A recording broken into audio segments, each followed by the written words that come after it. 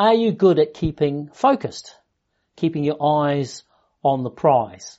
I'm not necessarily thinking about the task at hand, but on the big picture.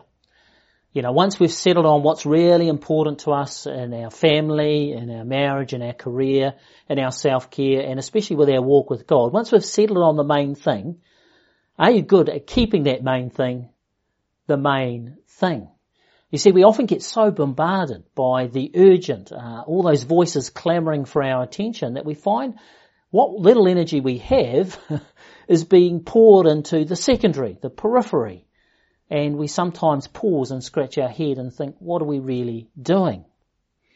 Well, this is what we're going to look at this morning. We're going to see Moses lose focus on what the main thing was, but then readjust and learn a lot along the way.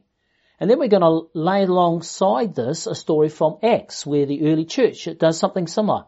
Loses focus of the main thing, but readjusts and is better for it. And along the way, we're going to learn for ourselves how we can too keep the main thing the main thing. Keep our focus on what's really important. Before we open up God's Word, let's pray. Heavenly Father, we thank you for this opportunity to come to your Word. We pray that we'll come with humble hearts and quiet hearts. Hearts and minds that will listen whether there is challenge or whether there is comfort. May your Spirit transform us, and may Jesus be made more real. In Jesus' name, amen. Now we pick up this story in Exodus as the Israelites, they've escaped from Egypt, crossed the Red Sea, and they're moving their way through the desert, and they're almost at Mount Sinai, and they're almost going to receive the law of God. It's taken about 3 months, and along the way, God is teaching this very forgetful, ungrateful, rebellious people how to be a people rescued to worship. And today we come to the last lesson as they make this journey to Mount Sinai. They've got a lot more lessons to learn, but this is the last one before they reach the mountain. And we pick this up in Exodus chapter 18, verse 13. The next day Moses took his seat to serve as judge for the people, and they stood around him from morning till evening. And here we see the people having disputes amongst themselves, and I suppose it makes a change from having disputes with Moses. But still Moses is very much involved because he's the go-to person. He's the person you go to resolve these disputes. And he'll be putting up with things like one person going to Moses saying, this person over here agreed to buy my goats at a certain price and now he won't pay up. And that other person might counter, yeah, but this person promised that the goats were in good condition and they've got the mange. I'm not paying that price. And someone else might come up to Moses later on and say, my father's died and my brother's taken all the inheritance. Give me my share. Moses, make my brother give me my share of the inheritance. Or even more serious, a woman may come to Moses and say, Moses, my husband got into a fight with a neighbour and he picked up a stone that was lying there and he struck my husband across the head and he's dead. And I'm a widow with children. I want justice.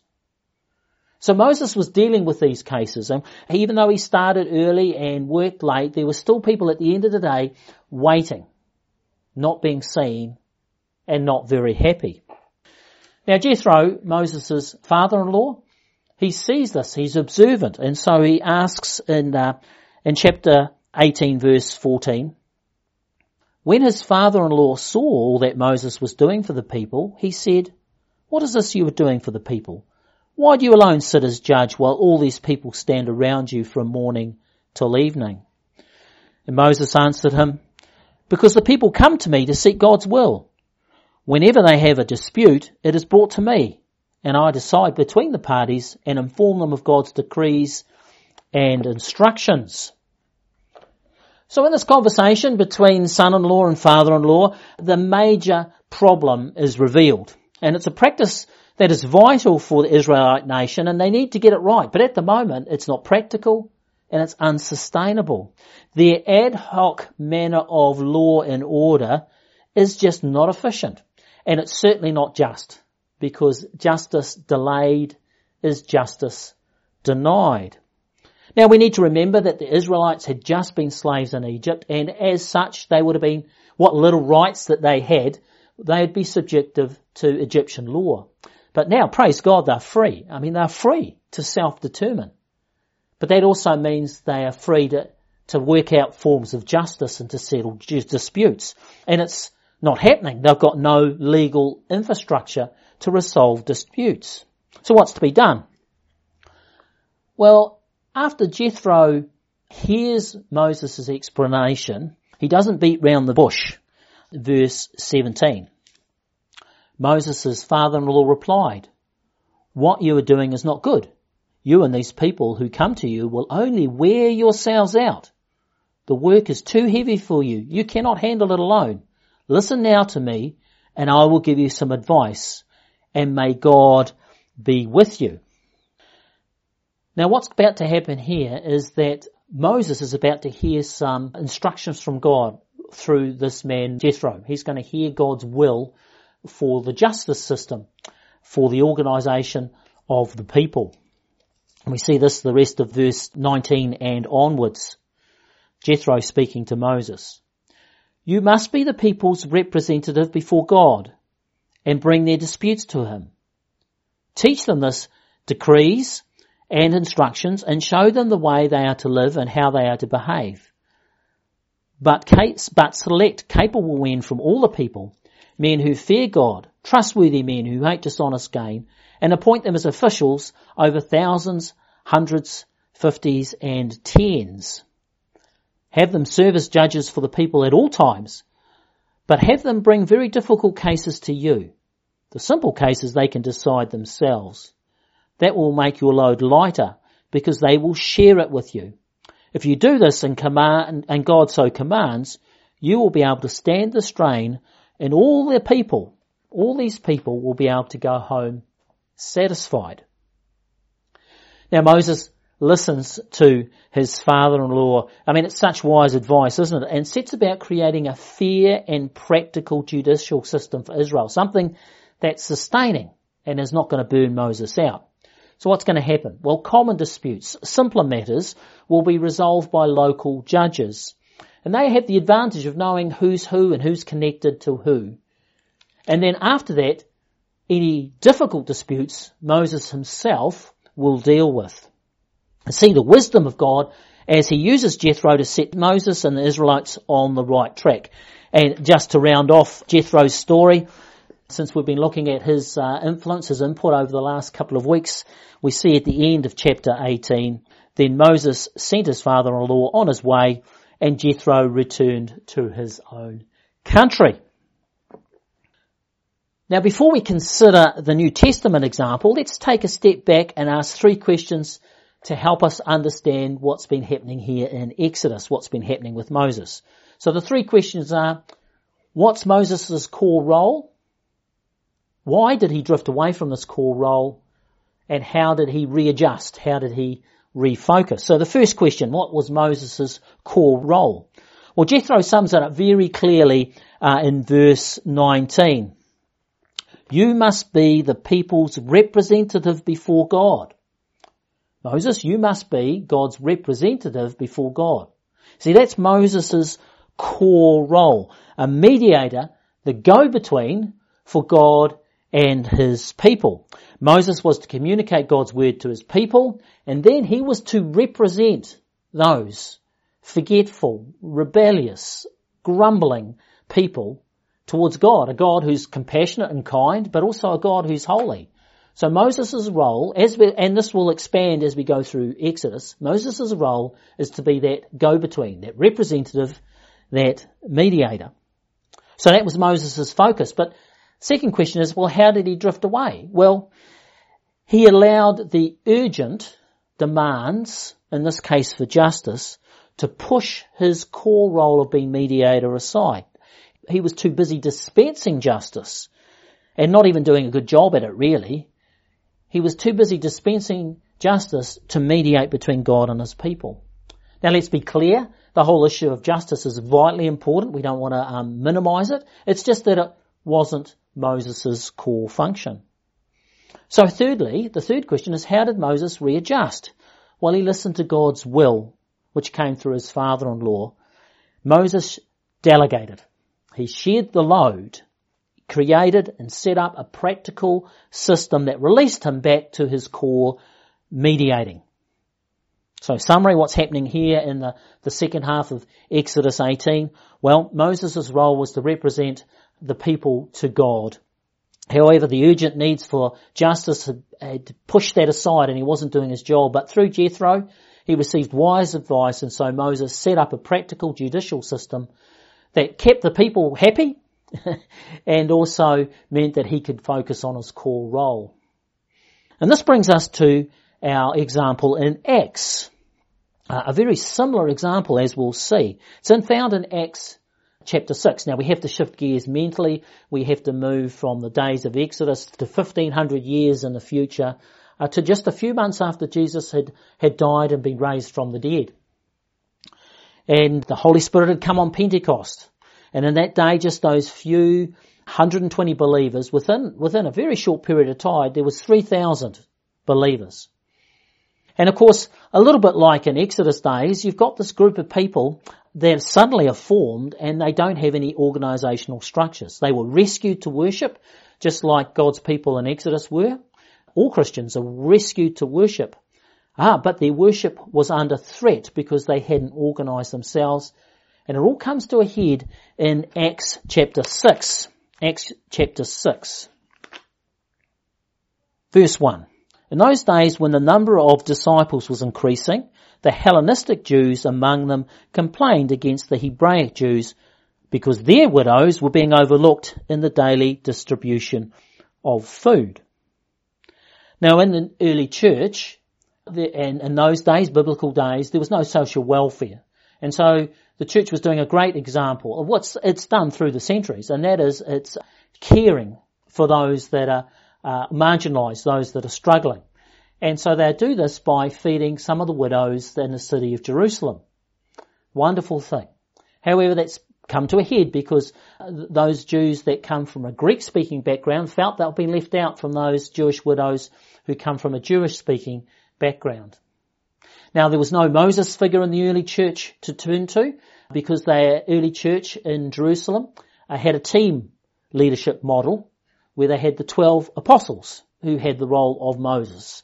They were the ones that were concerned about this issue. And it was threatening this rescued people and their ability to worship together. So again, Acts chapter 6, verse 2, we'll see the response from the leadership. So the 12 gathered all the disciples together and said, "It would not be right for us to neglect the ministry of the word of God in order to wait on tables. Brothers and sisters, choose 7 men from among you who are known to be full of the Spirit and wisdom. We will turn this responsibility over to them, and then we will give our attention to prayer and the ministry of the word." This proposal pleased the whole group. Notice again the solution. The solution is delegation. 7 of their number were delegated to wait on the tables. Now the Greek word for wait is the same word for serve, and it's the word diakonio. Diakonio. And it's where we get the word deacon from. These are deacons, 7 deacons to look after practical matters and so free the apostles to do their core business. So let's ask again those 3 questions that we asked about Moses. Firstly, what was the apostles' core role? It was very clearly said here in Acts 6. The core role of the apostles was the minister of word. They were to study the word, preach the word, teach the word, declare God's word, all in the context of prayer. So that was the apostles' calling. Secondly, how did the apostles lose this focus? Well, they were allowing the demands of the urgent to take their time away from their core business of God's word and prayer. Now let me be clear again, social concerns are very important. The church has rightfully taken the lead since way back here in the first few months of the church's life, right through to now. The church has often and rightfully taken social concerns as a priority. However, it wasn't the apostles' priority. It wasn't their core business. And that's how they potentially were losing their way, losing focus, drifting from what they should have been doing. So thirdly, how did the apostles regain focus? Well, they delegated. They shared the load. They set up a practical system. Moses set up a practical judicial system. The apostles set up a practical system of deacons who would, in this case, wait on tables and sort out the practical matters of the church. And as a result, the whole church was pleased. And the 7 deacons did a wonderful job of distributing food in a fair and a just way. So you see how similar the two accounts are. We have Moses with his judicial system, and we have the early church with distribution of food to the poor. Both were large communities, newly formed communities, without all of the organisational systems that they needed. And because the urgent was pushing them away from the vital, they were in danger of losing their focus on the core business. However, in both cases, because of God's initiative, Moses and the apostles delegated, restructured, and regained a healthy focus. And of course, some of you will be thinking along, as I have, oh, well, there's implications for us as well. And there is. And so this brings us to our take-homes, the implications for the text. And there's going to be 2 today. What's clear from these 2 accounts is that when God's people gather as a nation, or in our case, a local church, we must be intentional about organising our life together. For we are rescued to worship, but if we don't organise our lives to keep the main thing, we can fall and our worship can disintegrate into disputes or just sort of waste away as we focus on many other things. And so we're called to organise our life together as a local church in a way that frees us up to be a people rescued to worship. And however we do that, we need to delegate. We need to make sure that everyone's doing their fair share, pulling their weight, using their gifts in a way to encourage and build up the local church in a way that honours God and frees us to be a people rescued to worship. So how do we do this as a member of the Presbyterian Church of Aotearoa, New Zealand, as a local Presbyterian church? How do we organise ourselves along biblical lines? Well, like the church at Acts, Presbyterians, we have a leadership team, not of apostles, but of elders. In the Greek, the word for elder is presbyteros.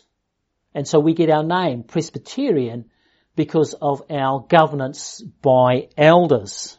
So our church council, our session, is made up of elders. That's our leadership team. Elders, male and female. And in this setup, the minister is the teaching elder. And he's been called, or she's been called, to the ministry of word and sacrament. So this is my main focus. My main calling, which is a thrill, by the way, and a privilege and a great joy to me, is the word and the sacraments of baptism and communion. So no matter what else I do, which is important, pastoral care, very important, administration, very important, and all the other roles I do, even though they're important, they are not my core role. And so it's very important that both personally and the structures that we set up make sure that we keep that role the main thing for the minister. Then we have the other elders are called the ruling or the governing elders. These are the other elders. And so what does that mean? Well, session is responsible for the spiritual oversight and the governance of the local church. And so when we have session meetings once a month, then I moderate that meeting. Now, moderating is not the same as chairing a meeting. A chair can vote, a chair can move and second recommendations. As a moderator, I can't vote and I can't move or second moderations because I'm not a ruling elder. I'm not a governing elder. I'm a teaching elder. Though I do make my views well known and session elders are very gracious to listening to me in my views. But at the end of the day, they are the ruling or the governing elders. And so they make decisions, except in one area, and that's worship.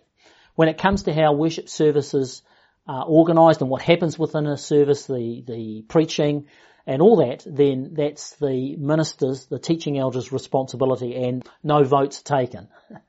So things like this, how do we do this practically? There might be someone that wants to be baptised, might be a teenager, for example, and so I'll run some baptismal classes with that person, and then I'll recommend to session that that person be baptised. And session will say yes, that we agree. But when it comes to the actual baptism, then that becomes the minister's responsibility of how that happens. Communion's the same. Sessions set the times for communion, but how that's administrated, how that's practically outworked is the minister's call. And of course the minister's talking with people all the time to make sure that that's happening in the right way. So that's how our leadership team, like the apostles in Acts, that's how our leadership team of elders are organised. And one of our core roles is to delegate. We delegate. And so just like the apostles delegated to the deacons, session delegates to the board of managers. In fact, in some churches, some older Presbyterian churches, they still call the board of managers the deacons' court. And these people are charged not to wait on tables, so I'm sure though sometimes they do. They're charged to look after the practical matters of property and finances. That's delegated, and that frees the elders to do what they need to do. And the session also delegates children's ministry to the children's and family leader and their team, and they delegate the youth ministry to the youth leader in the team, and the Bible study that's delegated to the small group leaders and local mission and overseas mission, and all this is delegated with an encouragement by the elders for everyone to pull their weight, to be involved, so the church can grow in a healthy way and that certain people aren't burnt out, and just that real nurturing, God-honouring, Christ-exalting community that we want to be. So this then is the first application. We've learned from the Exodus story and the Acts story, Presbyterians have learned that we need to organise ourselves in a way along biblical principles that involve delegation to free up people to do the main thing, to keep God's word and not our words at the centre, to keep God's plan for our local church front and centre and not our plans. So that's the first implication from Acts and Exodus. Churches must intentionally organise themselves to keep worshipping central, energised and transformative. And just before I move away from this topic, one more thing. There, I need to make a comment, I feel anyway, that the Presbyterian Church, even though I believe is very much organised along biblical lines, other denominations also organise themselves in ways that are biblical. And so the two other main types of denominations in New Zealand are what we call Episcopalian. Episcopalian is the Greek word for bishops, or bishop. And so Episcopalian churches have bishops, like the Roman Catholic Church and the Anglican Church. So that's another way to organise God's people to worship. Another major denominational structure is what we call congregational churches. Congregational churches are a lot more localised, independent, make a lot of their own decisions in all sorts of ways. Their relationship with the denomination is a lot less structured. And so churches like would be the Baptist Church, the Brethren Church. They are what we call congregational, a lot more localised and independent. However, just like I believe that the Presbyterian way of organising things, our church is in agreement, aligns with the Word of God, I think the Episcopalian and the congregation models too. I mean, they align with God's Word, and as long as they're freeing up people to worship, then God gives us a lot of freedom on how we organise our churches with delegation and having Christ at the centre as key. And this brings us now to our second and final implication, just briefly. Now, I've been talking about organisational matters and structures, and I know some people here are very bored and just think this does not interest me whatsoever. And I can understand that, but still it's in the Bible and it's a clear direction for us. But also, how do we make this more personal? Well, we can do this in one way anyway that we want to talk about now, and that's this. Just as a church can lose focus, just as a leadership team can lose focus and not keep the main thing, of course we as individuals can also do the same thing. We can lose focus. Hebrews 2, the book of Hebrews has a number of warnings against people drifting and falling away. There are a lot of pressures on the Hebrew church, the church that the Hebrew writer was writing to, a lot of persecution, a lot of difficulties, and people were starting to lose focus, drift away, turn away. And so we read this in Hebrews chapter 2. We must pay more careful attention, therefore, to what we have heard so that we do not drift away. Chapter 2 verse 1. Now chapter 1 is all about angels, and what happened in the church the Hebrew writer was communicating with was that for some reason angels had got this huge priority. People were talking and expecting angels to be equal with Jesus, even greater than Jesus. And they were losing their focus, they were drifting away. And so the writer of Hebrews says no. And in chapter 1 wonderfully explains how Jesus is so much more important than the angels, because they were losing their focus on Jesus. Therefore, he writes, we must pay more careful attention, therefore, to what we have heard so that we do not drift away. And that's important for us as well. It's such a personal level that we do not drift away from keeping Christ as central. I mean, no matter what distractions we do, and we can be distracted with some very good things. What I trust you're learning today is that even with the good things, we need to make sure that we keep Christ central. In fact, this is the book of Hebrews all the way through until towards the end in chapter 12, and I want to finish with this. And this will be not the first time you've heard me share Hebrews 12:2. It's such a go-to verse for me, and it's because I suppose I've learnt the hard way about what happens when you do drift away from keeping Christ central. Man, all sorts of troubles happen, and it's just not good. But when you keep Christ central, keep him focused, then what a delight. What a close relationship you have with our Heavenly Father.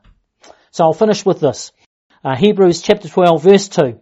Let us fix our eyes on Jesus, the author and perfecter of our faith, who, for the joy set before him, endured the cross, scorning its shame, and sat down at the right hand of the throne of God.